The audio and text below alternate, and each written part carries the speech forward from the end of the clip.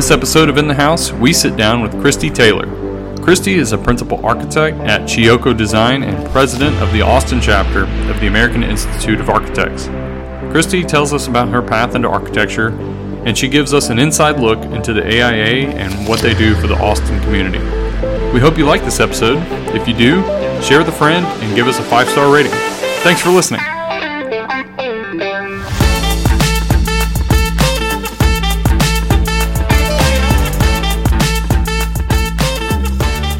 All right, welcome to this episode of In the House. Today we are chatting with Christy Taylor. Christy is the principal architect at Chioco Design and is also the president of the Austin chapter of the American Institute of Architecture. Christy, welcome to the show. Thank you. Thanks for having me. Yeah, no, we were just chatting, and I kind of want to dive back into it, but you were just telling us about your trip to Greece, yeah. Correct? Yeah, so yeah. I kind of want to hear the start. I want to hear all about that. That's awesome. Yeah, it was a dream trip, right? And when I tell people about it, they're like, oh, that must be nice. And I'm like, I know. I kind of hate myself because hearing about it, I get jealous that I'm not back there. No, it was a great time. It was my husband and I and a couple that we're friends with and a couple of other people. For our 40th birthdays, we've been really kind of going out with these big trips. Like we did Costa Rica and sailed the Florida Keys, and now another 40th birthday came up in this friend group, and it was time to sail around Greece. So we were in a 2-hull catamaran for 7 days and just popping around to different islands and saw some really cool temples and the kinds of things that just make you feel really wonderful and insignificant because you're looking at something that's you think things are old here and then you see things that are truly old and have survived, and it's really fascinating. Plus, I've never been anywhere. You learn about these things so much, right? The Parthenon and the Acropolis and the Agora and all of these things, you learn about them when you're in architecture school, and seeing them really alive was really fun. Yeah, no, definitely. That's definitely a place that's on my bucket list to go. I'm very jealous, but yeah, we were just talking about construction methods over there. Did you get into that at all while you were over there and kind of discover? Oh my God, we nerded out. Yeah. Just we've got to be. The whole group is kind of architecture and design, all of us, and so we're not going to out nerd each other, right. You know what I mean? It was a bunch of like-minded people that were trying to, how did they do this? But yeah, you get to see really simple machines, right? And how they're incorporated. They would take these wedge shapes out of the stone and then put a wedge in and then block it with a solid piece. And so then they could lift the stone from the center, right? Yes, that's the right reaction. Yeah. It's just it's so simple. And I think if you'd have given me 100 years, I may not have come up with it. So evolution. Yeah. It's not going our way, I don't think, because that was thousands of years ago. But that kind of stuff, we are just all in it together, nerding out. Do you feel like it's coming, though? Do you feel like we're due for another evolution? We're due for another discovery of our new capabilities? We're at the tipping point of this new... Some big breakthrough? Yes. I hope so. Yeah. Wouldn't that be nice? I would love to get left in the dust, immediately, and be sort of obsolete and see things get greatly improved. I think we're there. I really think we are there. What does it look like then, Mark? Equality. Yeah. We're making strides. Yeah. We're swinging back, but we're swinging forward in bigger ways. This sandbag that we've been carrying forever is going to be released, and we're going to, we're running going 5 miles an hour with this stupid sandbag, and we're going to release it, and it's going to be 100 miles an hour into, I don't know, beauty and compassion and love. I think that the future is, I think we're there. I think within the next 10 years we're gonna move into that, and more than architecture, more than politics, more than I think we're there. We're headed for a renaissance. Yeah, that would be great. Yeah, it really would. I feel like we've lived in India, spent time in Brazil, traveling the world, and living in the U.S. we are facing like crumbling infrastructure. Yeah. We're burdened by the decisions that have been made hundreds of years ago, and it feels a little like that sandbag that you talk about. So I like the way you think about it. Yeah, no, Yeah. I'm optimistic. I'm always optimistic. India. So Christian talked about how, oh God, I gotta go weld something. It was hard to be able to find a helmet to be able to go do this, and they're struggling in educating people on how to be able to do this. What was your thoughts about India and your experience? Yeah, we lived there.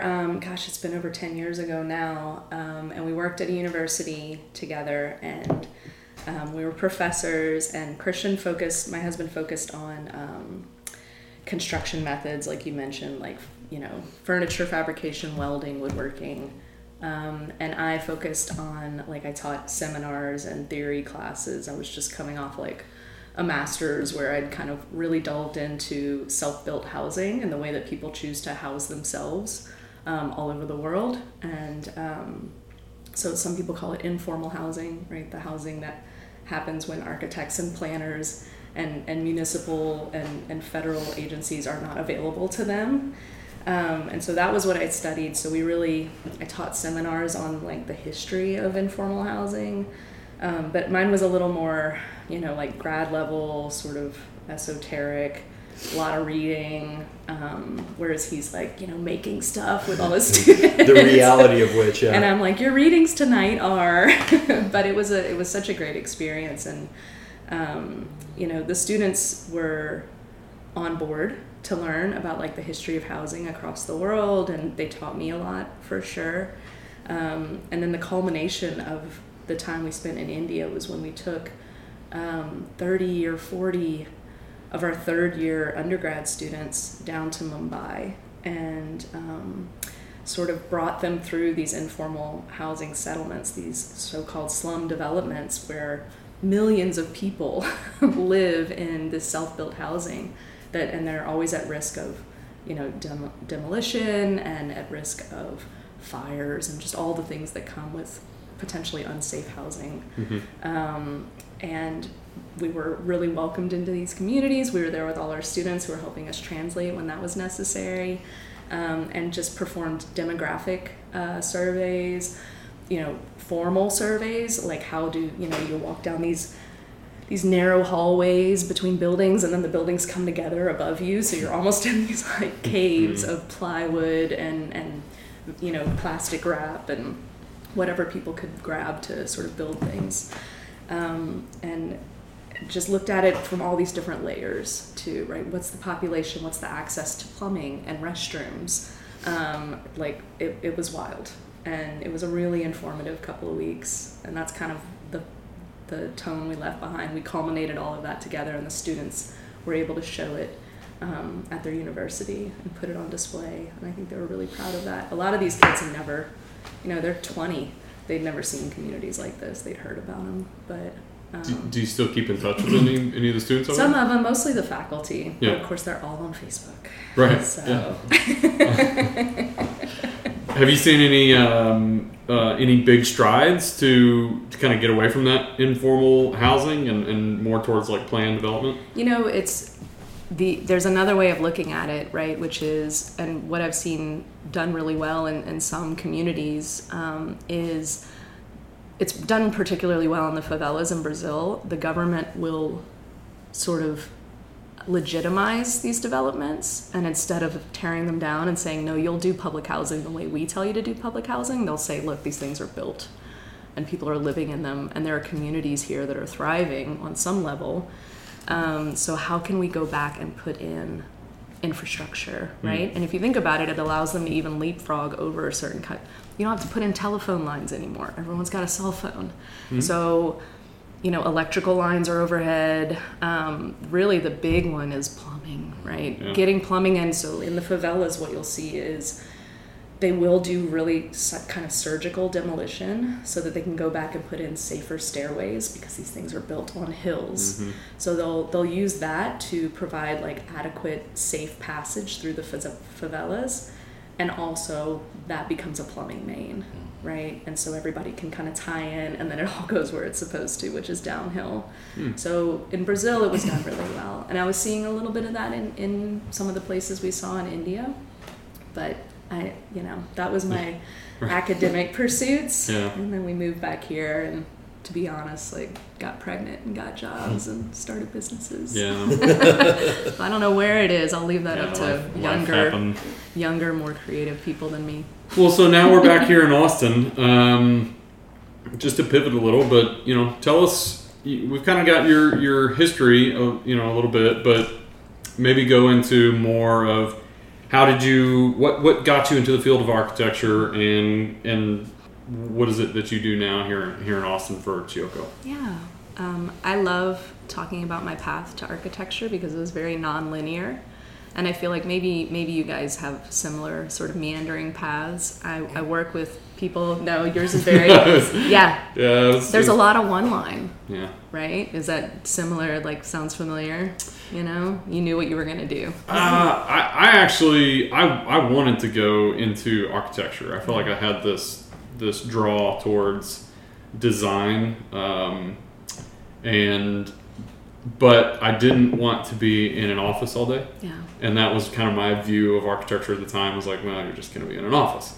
Whether that's true or not, but that was my view of it. And so I got reading about the different architecture the different programs at A&M, and I kind of stumbled upon construction science, which is what I eventually got my degree in. And so that was more my path, but yeah. Sorry, I don't want to interrupt you. No, it's really interesting to hear, and I think a lot of like people who have architecture in their sights, they see one part of it that doesn't click for them.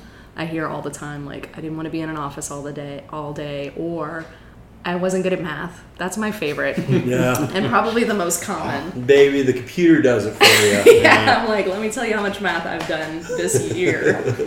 Most of it was with my daughter on her homework. Yeah, well, we're just now getting to the beginning of that. Yeah, and I think it speaks to a very understandable but common misconception about this profession, and probably any profession, right? Like, I did not know how wide architecture was as a field, and I wish maybe some of those different paths had been laid before me at a certain point, and I hope that we're representing that a little bit more to sort of younger people. It's also a pipeline issue, right? I mean, this profession is notoriously underrepresented.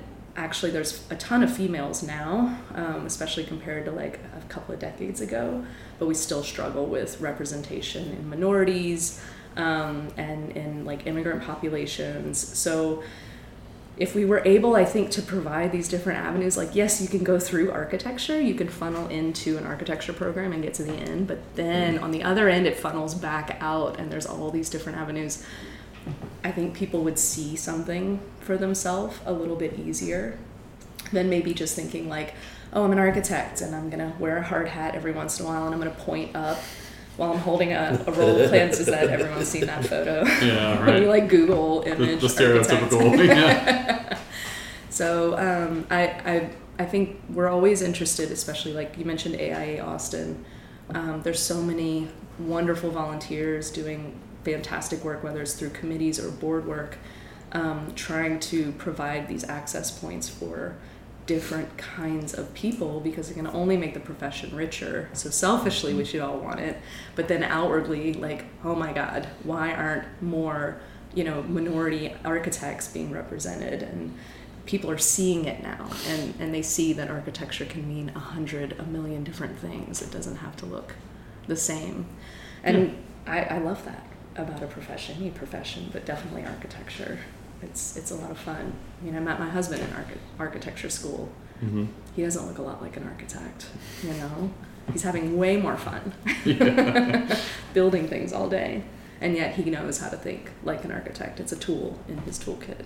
So like you bounce around, right? I didn't find architecture. I like to make. And so I started music. I was like, I'm gonna do music, and then I failed miserably in music, and it was like, shit, I got to go back to school. And then I went back to school, and I picked architecture, and I'm lucky I fell in love with it. And then but now I do architecture and I'm like, well, I want to paint. No, it's like I want to play music. No, I want to. And so like you talk about a linear process is like what everybody wants, and that's ideal. But then there's life, and there's people, and there's experience, and you don't do it that way. And so you kind of you find your way into that. And so, yeah, and I find that that's also the build process is not a linear process, and everybody wants to sign up and check the boxes from SD to DD to CD, and it doesn't like happen as what it is. And so, in some ways, like my professional aspirations, or what I do for work, is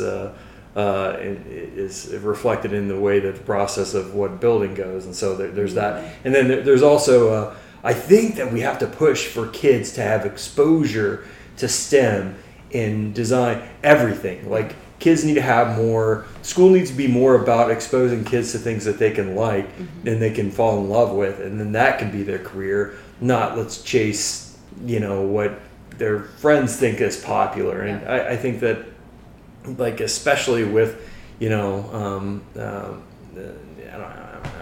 don't delineate it, but like 9 to 12-year-old, like kids, like foster that, like that idea that you can be anything and here's everything that you can have. And I think that laying it out for kids to be able to have that and know what it means is important. And I agree. Over the past couple decades, it's been an evolution in the way that things have been, but I think we could still do better. Oh man, yeah, absolutely, right? And I feel like even you as a practitioner now, you see things through the lens of who you are as a painter and who you are as a musician. Like it's part of your making. Yeah, it's part of the lens through which you see the world and the stuff that makes you up as a profession. Like that's what makes it interesting, is that you have this whole framework within you where no one's going to see things as uniquely as you do because you have done art on this very intense level and made music. So hell yeah, like it takes all those things, and it, the more backgrounds we can get people into the profession from, the more we can sort of like widen the net of how to feed the right kinds of really interesting, fascinating, creative, not typical people into this world that we're trying to build. Like all the better. And I agree, and I think the construction side of things is very much that way, and it's thank you. It's definitely benefited from having a wide range of viewpoints, like you said, getting people from a lot of different backgrounds. And Adrian can probably speak to this as well, but pulling people from like different industries and like different professions, they tend to kind of see things in a different way, and it's refreshing sometimes too. When you work with people who, some are carpenters, some are masons, and then other guys are, they didn't start off in the construction industry, but now here they are, so getting all these different viewpoints just kind of helps get you out of your comfort zone, and maybe sometimes you get stuck, every now and then you come into a problem and you get stuck because you're used to seeing it, in one way. And so having diversity of thought and having people come in that just view things in a different way kind of helps everything to progress smoothly, and you problem solve better, and it helps you to learn and grow. And so I think that's one of the great things about the construction side of things. Oh, for sure. It'll be the Renaissance that you're talking about, Mark, that'll kick off. It'll be people that are from wildly different backgrounds and ethoses that are kicking off something wild that we never could have just grow together. Grow to And why not that way? That's the perfect way. Is that it's the what good is one wind chime all alone? It's the sounds our collisions make. It's all of us together making this new thing. Yeah, I think that's where it's found. Yeah, and it'll take work and discomfort, right, to be able to open up avenues to people that don't look like me and don't come from what I come from. And where's the discomfort in that? There's always discomfort because you have to accept your privilege and you have to recognize it. Okay, and then you have to look.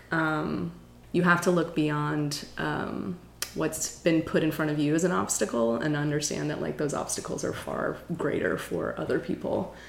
So that's the kind of discomfort I'm talking about, is like being like, oh, so much was given to me. So much was laid in front of me. Yeah. And I see the obstacles, like as a female in the profession, for example, I can immediately recognize the obstacles that are put in front of me, but they pale in comparison to other people's obstacles, right? That's good. It's good that we're all like in this kind of place where we're kind of questioning how much we've really opened the doors for other people, and where we've, maybe accidentally been like, close the gate behind me. Licensure is something with architects that we talk about all the time. Well, they stopped the rolling clock. That was a big thing for people that have challenges in their life, and they missed it, the clock, and so it chops off the last 2 tests that they took, and then they're just in this vicious cycle trying to be a mother of 3 or a father of 3 and try to be able to make life happen, or the death of a spouse, or I think that if it requires attentiveness and attention to that people are people and life happens. And really happy for the chapter for doing that. It was a great move by NCARB, like the National Licensure Board. It's been I think I read today it's been adopted by the Texas boards, or local. So now the stop clock, you have 5 years from your first exam pass to your last exam pass in architecture, because there's a lot of exams. There used to be like 9 or 13. I think I took 7. Now there's 5. But it's hard for some people to, and so if you don't make that shot clock, you lose the passes that you have. They start falling off the back end, and so now that's been opened back up, is what Mark's talking about. I see. And it's handy. I think we're going to see a lot of like new professionals in the next year or 2 who thought like, I can't keep chasing this, life gets in the way. Or in Texas, some people have like wildly successful firms and never got licensed because they were too busy like feeding this beautiful design firm and can't like make the time to become architects. So hopefully we'll see more people getting brought in. Not that licensure is the only path, but for me, I've found that like licensure has been immensely validating, especially for someone that has a very non-linear path to this profession. The day I got licensed, I was like, this is it. I don't have to call myself an architectural intern anymore. I don't have to call myself someone that works in architecture. I'm a freaking architect. Like, no one's going to take that from me. I will take it with me everywhere I go. But it's no small thing. I took all of my exams in the first year that my child was born, which, like, thinking back on that, Wow. I had an amazing partner. You guys have met him. He's cool, and it was super helpful to have that. But, like, I was like, I got to start, and then I can't stop. But everybody has that something, it's like everybody has that thing that comes up accidentally, like unexpectedly, and, we're all just out here living our lives. So, but to get back to your original question. No, that's great. Keep going. I can talk for forever. Yeah. But I have a nonlinear path in that I have a philosophy degree. That's my undergrad degree. Okay. Yeah, that's what my dad said too. He was like, all right, well, I told you to go to college and you showed me. And what do you do with a philosophy degree? You do something else. But it taught me how to like think critically and write and really engage. And then the whole time I was doing that, I was also like bartending and waiting tables, which taught me another aspect of who I am as a person, right? Liking to engage and dealing with people and relationships and getting like slammed on deadlines and teamwork and all of those things that service industry can teach you in a way that I don't think any other profession can. Everybody should work in the service industry at some point in time in their career to get that perspective. Absolutely. I totally agree with you. Yeah. And so, bartending, I used to joke that I think I've bartended for longer than I've been an architect. I think they're starting to even out now, like a little bit. But I started in Louisiana. You could start bartending at 18. I couldn't buy it. Right. Yeah. But I was bartending. You can serve it. But so that kept me going through undergrad, and then I went back to grad school for an MArch program, which was at the time it was a 3.5-year program, a master's in architecture. And I know a lot of people that do this where they come from a non-architectural background and then they switch, which I think is one of those things. It's like you bring whatever you did before, you get to bring that to your MArch. And it made for a really interesting group of people in my studio. Like, one of them had a construction science background, and one of them had just a fine arts background. He was an amazing artist. Like, it was a real mixed bunch, and I appreciated that. Like, we all had our strengths. And then I graduated. I met my husband there. We were not, like, we dated for a while. I graduated a year before he did. It's funny, we talk about this. I graduated in the summer of 2008, and he graduated in the summer of 2009. Very different vibes at those two graduations, right? Do you guys remember what happened? At my graduation, everyone was like, woo, go out and get your architecture job. You get an architecture job. Everybody gets an architecture job. And at his graduation, they were actually handing out books called like A Road Diverged or something. I can't remember. He probably still has this book. But the whole theme of the graduation was like, you could do anything. Because there were no jobs in our profession. Like, nothing was out there. And so I had gotten laid off like right before. I think by the time 2008 was over, I had been laid off fully along with everyone I knew. Just hanging out in Baton Rouge trying to figure out what the next step was going to be. And so I was bartending, which was great because I was making more money than I was as an architectural intern. I was like, I'll just go back to bartending for a little while. But the whole reason I went into architecture in the first place, it wasn't well thought out. Like, even in my early 20s, I didn't have a plan. My stepdad owns a home design business in Louisiana, and he does semi-custom homes and a lot of them, like, he'll sell home plans. At the time, it was like $450 for a set of plans. And I grew up running off blueprints on our old blueprint machine in the attic. So the smell of ammonia gets me like triggered because that was, you had your bottle of ammonia, and I ran off blueprints. That was how I charged him $5 a set. And he thought that was outrageous, but I was like, I'm in the 100-degree attic smelling ammonia. It's $5 a set. But these were small starter homes, and so they were we had a plot plan. We picked out a home, we put it on there, and you kind of ran with it. It's, similar to what you were talking about, Adrian. It's like just a different way of, not everybody can hire an architect. And so I really admired what he does and did. And I was going to go to architecture school for 1 year, learn CAD, drop out, and go take over and help him with his business. And during the course of grad school, I was like, oh, this is art, right? Like, this is so much more than what I thought it was going to be. And I can't, I explained it to my stepdad and my family, like, this is, I think I have something here. Like, I think I've stumbled into something that's really interesting to me.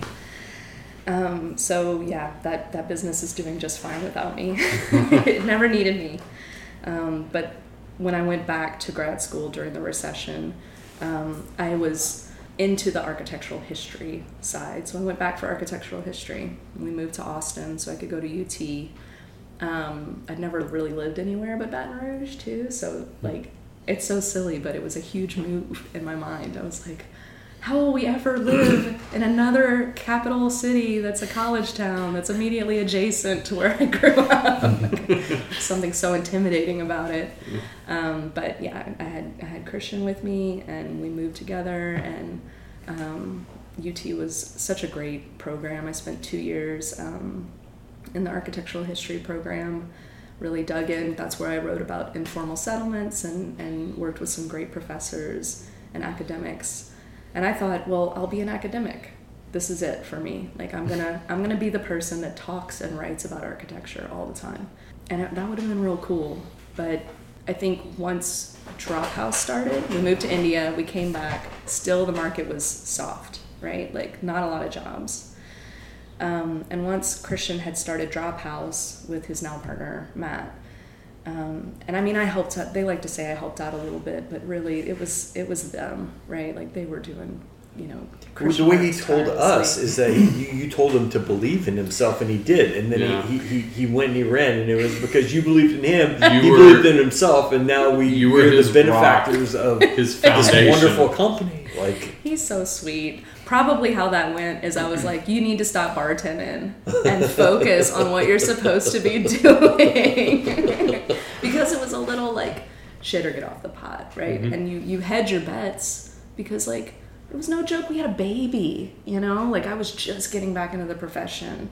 I just wanted him to know that it was okay to like go all in and fail, and that would be fine. But you had to fail knowing that you had like burned the ship at the harbor, right? Like this was, you had given it your all, everything.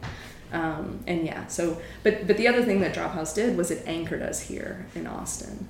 And when you're in academics, you can't really be anchored, really, not in the beginning, right? It's like you're gonna go wherever the hell the professorship is, wherever there's a job. And so I got back into the profession. I started interviewing again and hopped around to a couple of firms for a couple of years until I found some good ones that I got a ton out of.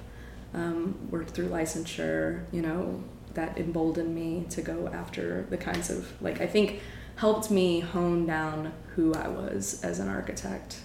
And you asked about Leadership Collective, and I think I want to talk to you guys about AIA Austin all the time because it's such a cool organization, and I think just really enables AIA Austin to do so much of the good work that it does in this town.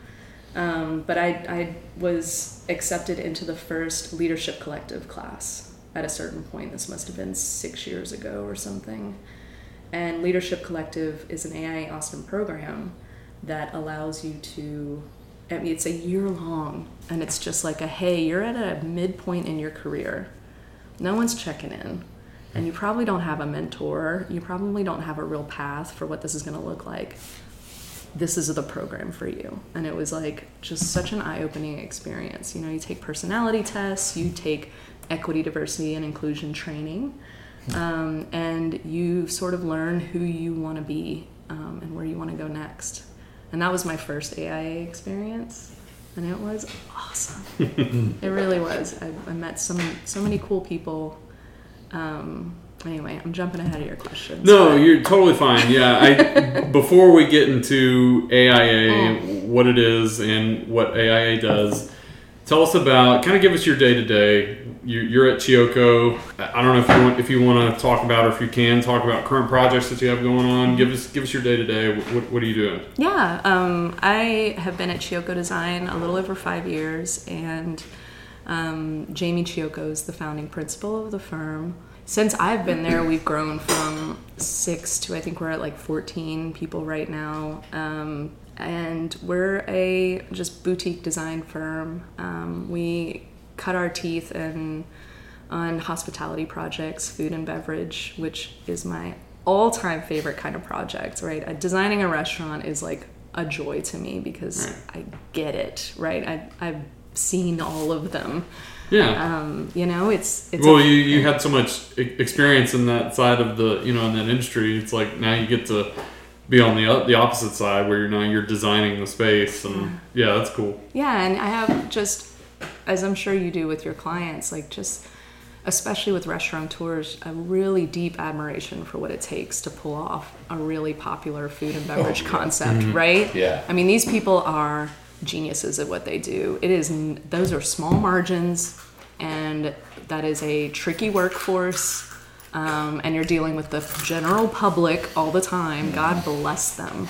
Yeah. So I love restaurant owners. Just in my core, I think they're fascinating people, and so when the fact that I can like deal with them all the time and help them navigate something that's really, they're about to spend the most money they've ever spent on whatever this is, whether it's a ground up or a finish out, and they don't know that this isn't what they do, right? Like there are 100 potential bad decisions in front of them, and so to be able to like be trusted with shepherding them through that process, and it's not enough to shepherd them, it's our job to curate that process, right? And like make sure that they know what their next 5 steps are going to look like, and that they're confident in every decision that you're making on their behalf, and that you're empowering them to make the right decisions as well. Like restaurant projects all day. If I could do one kind of project for the rest of my life. Anyway, so we do a lot of restaurant projects, and those are probably the most like visible because everybody goes to restaurants and bars. But we do, at Chiyoko Design, we do a lot of office finish out. We do custom residential as well. I can't believe we haven't worked on a project yet. Let's fix that. Yeah. And ground up construction as well, renovations. We are getting more. We have a number of upcoming boutique hotel projects. That's my little like insider. I am so excited because I think it's just a culmination of all the things we do exceptionally well, is like boutique, high level sort of hospitality concepts. And so my day-to-day looks a lot less like architecting than it used to. I used to be like, the project manager and have oversight, full control on my projects along with, Jamie or whomever I was working under. And now it looks a lot like firm management, right? Like kind of growing and managing the firm. And that comes with like business development and client relationships, which going back to like, a service industry background is just a sweet spot for me. I really enjoy that. I think my favorite thing about architecture has always been the people and the relationships that you get to make, which is why I love a big messy project where there's like 300 consultants and there's so many experts at the table. So yeah, day to day is the firm is pretty egoless. We sit down and we come up with good ideas, and those ideas are executed. There's not a singular source for those good ideas. We are super open. Who's done this? Who has this knowledge base? Who can I tap for the best decision for this project, right? We're always reaching out to each other. So it's a very collaborative firm. I've worked in... Yes. I agree. I've worked in firms where it was very head down, right? And very, these are my projects. And everyone has their projects, but I'm lucky enough to be in a space that has been really protected from that, I think. We are a firm of like pretty egoless people who are just looking out for the best path forward. Yeah. And we have a no mean people policy. So that's worked out pretty well.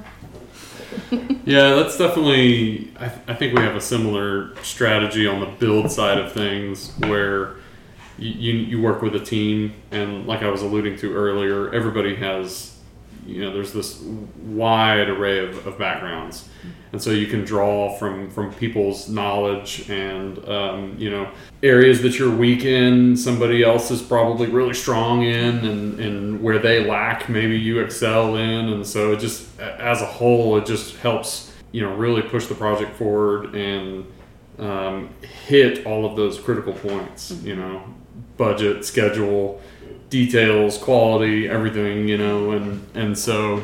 Yeah, that's awesome to hear you talk about that. I mean, that's on the design side, but on the build side of things too, it definitely helps with the overall quality of the build, and the happiness of the client at the end as well. I think it definitely kind of all ties together. Yeah, I mean, gone are the days of like one decision maker who passes it down the IDM. Yeah. Who passes it down to middle management and then it gets dispersed. Like it's archaic and it's patriarchal and nobody's interested in that anymore. And I think we bring in enormous talent because there's like sort of an understanding that that's not, hopefully we don't do that, right? The goal is to never do that. There's always some good ideas coming from anywhere.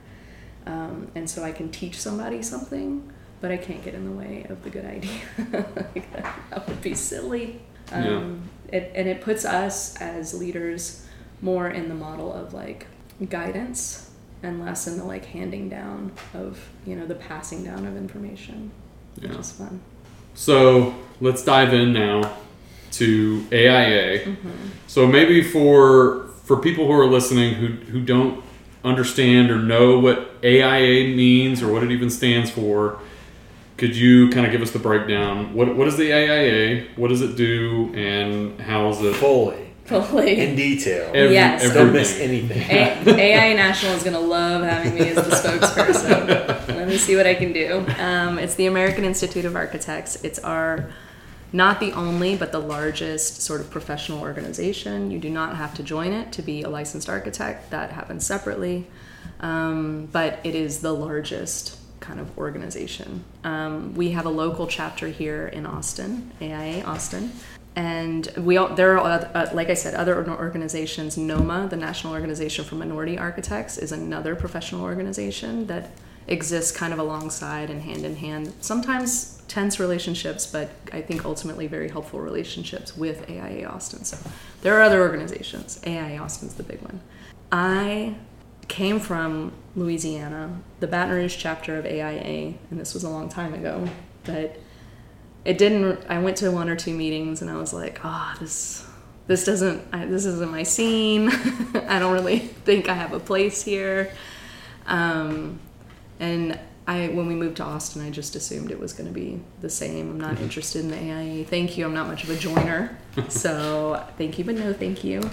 And what the AIA Austin has done that is, I think, very unique to the local chapter is, from my perspective, done a great job of creating and fostering an environment where architects can celebrate each other and themselves, can engage with the community and become even like citizen architects who are involved in advocacy levels at a municipal, state, or national level, can impact change with community organizations. And I think AIA Austin strives constantly to be more of a representation of female and minorities than the profession as a whole, or even the community as a whole, right? You see, like, our numbers need to be in excess of what's available to us, right? Because this is where the good ideas will come from. This is who needs to be pushed out in front. And so that's maybe not the official AIA Austin explanation, but that's why I love AIA Austin, and I think a lot of people have found a really comfortable home there. I bump up across, very aged and learned architects who I love and admire and have heard of and read about over the years, and like kids, right? Like 20 people in their 20s who are just trying to get a foothold, and it's a safe, wonderful place. And there's like 20-something committees in AIA Austin. I didn't know that. There's 20-something committees. It's wild. The one... List them all. What yes. Pop quiz. No, you said. You're the president. You should know them by heart. Come on. Spit it out. No, I couldn't possibly. That's cool. Yeah. That's a lot. Yeah. So it's like, all right, you're an architect, but there's a way for you to engage too. And for me, it's always been like, yeah, I'm an architect, but I'm also a woman. So I wanted to be involved in Women in Architecture Committee, which is a dynamo committee, right? They are doing amazing work. And that was kind of my, starter kit into AIA Austin. And I think a lot of women, the same. Or you can be a Latino in architecture, and that can be your in. Or K through 12 is your jam, and you want to teach kids about architecture, and that's your in. See, I'm starting to list them. I got a couple. 3. Couple more. 17 left. And then I'll start. Some of the newer committees are, there is an LGBTQIA plus Alliance committee. Yeah. So a lot of people are finding access to their identity as an architect who also, is gay, like through a committee like that allows them to have a presence. And another new committee that we have is the Housing Advocacy Committee. This one is dynamic. It's because we're in a housing crisis, and AIA Austin should be at the table. Yep. When we meet monthly with the mayor's office, we need to come with pointed questions and the hard topics of conversation, and be able to be a resource to them when they want to test out new ideas for zoning and planning regulations. So, that's my sample kit. Those are just some highlights. It's a good one. But it's a great community, really. I started out with Leadership Collective. The next year I was chairing the Women in Architecture Committee. The next year I was on the board of AIA. And the next year I was treasurer, and now here we are, like, I'm president, and could not be more proud of the board and the relationships. Like, it's not just architects, it's a whole AEC community. And I'm exceptionally proud to represent them this year. It's also quite exhausting. So I'm like, we've got 5 months left, 4 months. All right, I can do this. Did you already talk about the Leadership Collective? What is that? Can you kind of go into more detail about what that is, the Leadership Collective? It's the Leadership Collective, I want to say, started in maybe 2017 or 2018. And it's one of the committees of AIA Austin, and they spend a year, they select, I think, 20 people every year to go through this, like, really curated course. You meet monthly, and I think there's leadership programs similar to that, like through maybe RICA or Leadership Austin. This one's specific to AIA Austin and the community, so it wasn't just architects, it was engineers, it was construction, like all kinds of different folks in the industry. But it's a checkpoint at someone that's sort of early to mid in their career and needs to kind of realign themselves. It provides mentorship, not just mentorship. One of my favorite differentiations that I heard when I was in Leadership Collective is it's not enough to be mentored, you have to be sponsored. Someone has to sign up for being your advocate, right? That's what everybody deserves, and you owe it to somebody else to do that for them, right? Like, step out, sing their praises. Like, it's not enough to bestow. This is that top-down thing. It's like, well, I have all this knowledge, and now you have all this knowledge, and go. Like, it's real training, but then it's also just sponsorship, right? You can find the people in your life that really stick out there for you, right? Like, put you out when names are needed, right? That was Leadership Collective. It was fantastic. Yeah. Awesome. Yeah, it's a great program. It's still going on. You should apply. Okay, maybe. I keep telling Lonnie to go back to architecture school. I keep telling him, go do it, dude. I take a little pause, hit the pause motion, and I don't know about that, buddy. That's. Oh, I don't even want to think about going back to school. School was not my forte. I'll say that. It took a lot of failures to kind of propel me and motivate me, enough to not want to go through that again. So I think I'm good. Yeah, I think it would be a labor of love. I think. Yeah.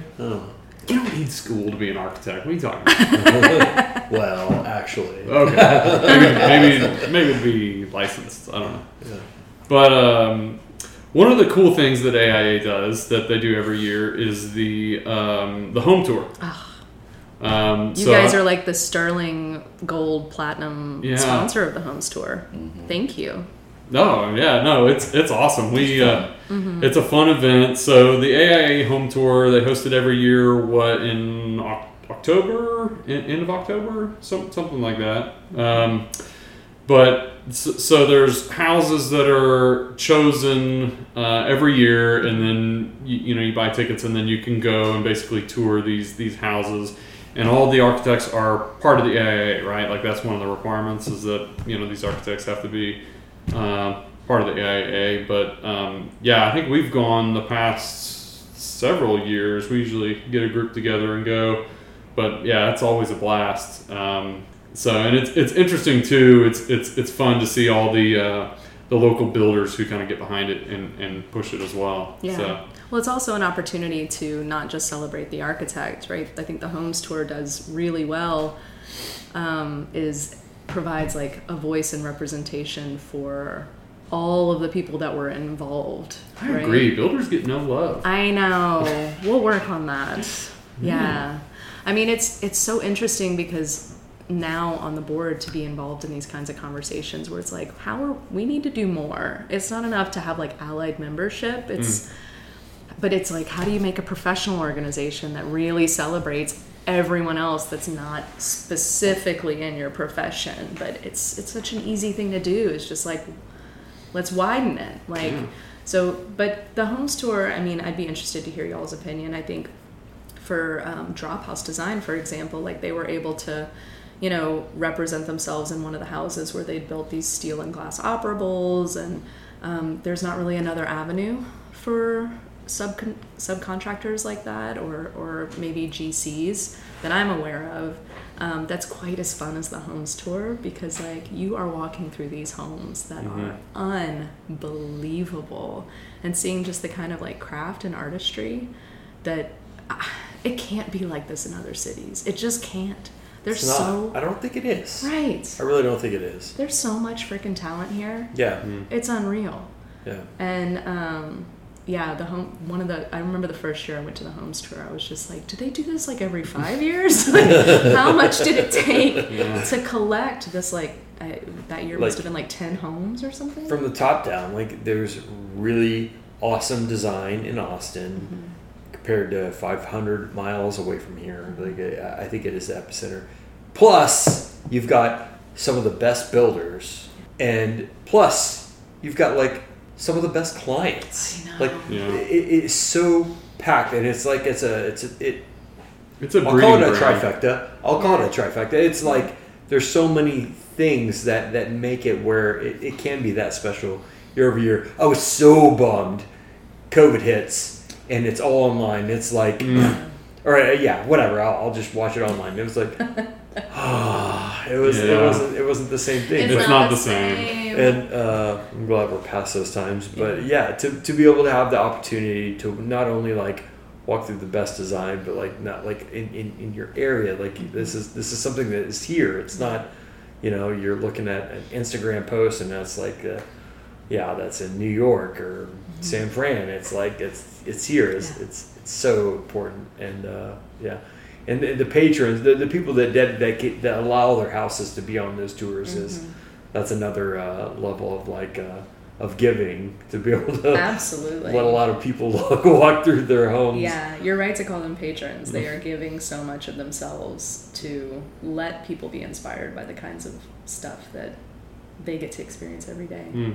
But it's awesome that they recognize that too, that they're opening up their home because they realize that it does have this quality of design and construction. And to kind of go back to what you're saying, Austin is definitely a hub for great design, awesome builders, and then just immensely talented craftsmen. I mean, just you got to give it to these guys who, they're the boots on the ground, and they've had a lifetime of experience, a very interesting background just themselves, and whatever's led them up through life, and now they're there in that moment, they're working on that project, but that they've just had this lifetime of experience and knowledge and practice, really, and they've just mastered this craft, and it's humbling and it's inspiring to be able to work with some of these guys who really make it all come together. You've talked about I don't know, that it's like a top down. That's not the way to go. Like, there's so many people in architecture in AIA. They talk about the IPD, the integrated project delivery, where it's not the architect, it's not the engineer, it's not the client, it's not the consultant. It's all of us, and it's also the people that have. I've worked with masons where they're passing down stuff that their great grandfather taught them how to be able to do this. And like, if we would have these people sitting in these conversations at the beginning of the day, to be able to have like where it's literally a collective of us being able to make the project, I think that's the way. It's more at the beginning. You have to be able to understand how the end is going to work, and you have to understand that it's a process to be able to get there, and that the people that are along the way, that are the gems of the space. And in AIA, you go and you look at 3 houses, and you're like, man, the masonry work is great in here. Well, that was all the same guy. That guy did all of those in several different ways. Like, we have to be more inclusive, and I think that like having that in practice, like I have this ideal thought of like having a rock house or having a steel house or having like it's all one thing. And I think that it's beautiful because it's pure, because it's all somebody's entire craft. Like one craftsperson. Yeah, exactly. Like I just have a rock house. Yeah. And it's like, where's the wood? Well, there's no wood. It's a rock house. It's a rock house. Well, then what does the plumber do, though? He talks to the rock guy, and then we figure it out together. But oftentimes it's top down, and it's like, well, here's my drawing, and it's it's not the Bible, people. Like what I'm saying is like what I'm showing is like it should be up for discussion. And No, you're right, Mark. It's a beautiful idea, and one of the things I will probably struggle with or hope to refine my whole profession is like, what do I leave for the artisans in my drawings or in my concepting, and what do I toil over, right? Like, and where's that line, right? You mentioned craftspeople and designers, and it also takes a contractor who is willing to just buy into this and be as passionate as you are, because you guys are coming out on the tail end of 6 to 36 months of passion, and then y'all are getting asked to just buy into this and pick it up and take it all the way through.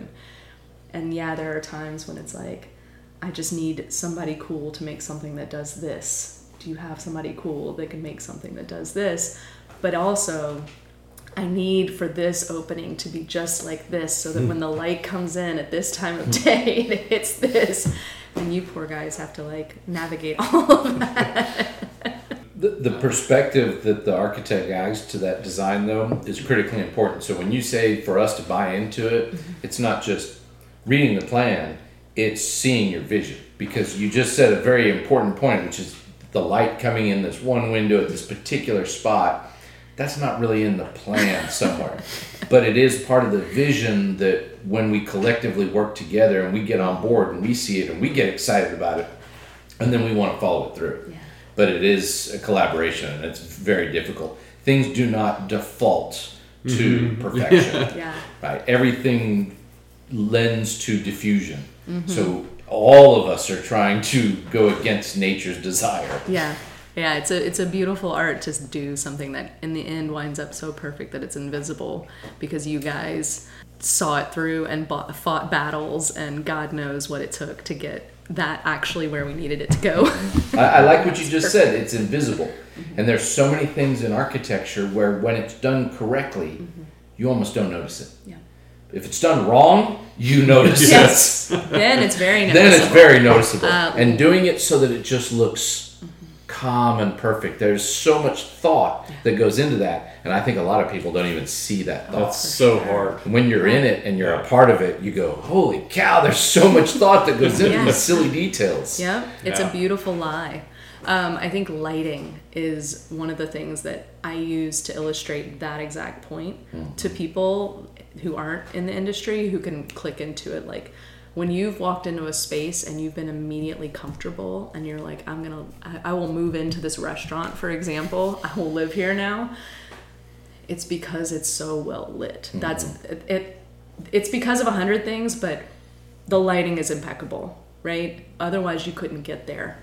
So you don't notice it, right? This is like good lighting 101 is you don't perceive of it. But bad lighting, you start paying attention to the lights and you start picking them apart, and you can see the light source. And so we have some sort of standard rules with lighting design in our office that we just kind of like throw out.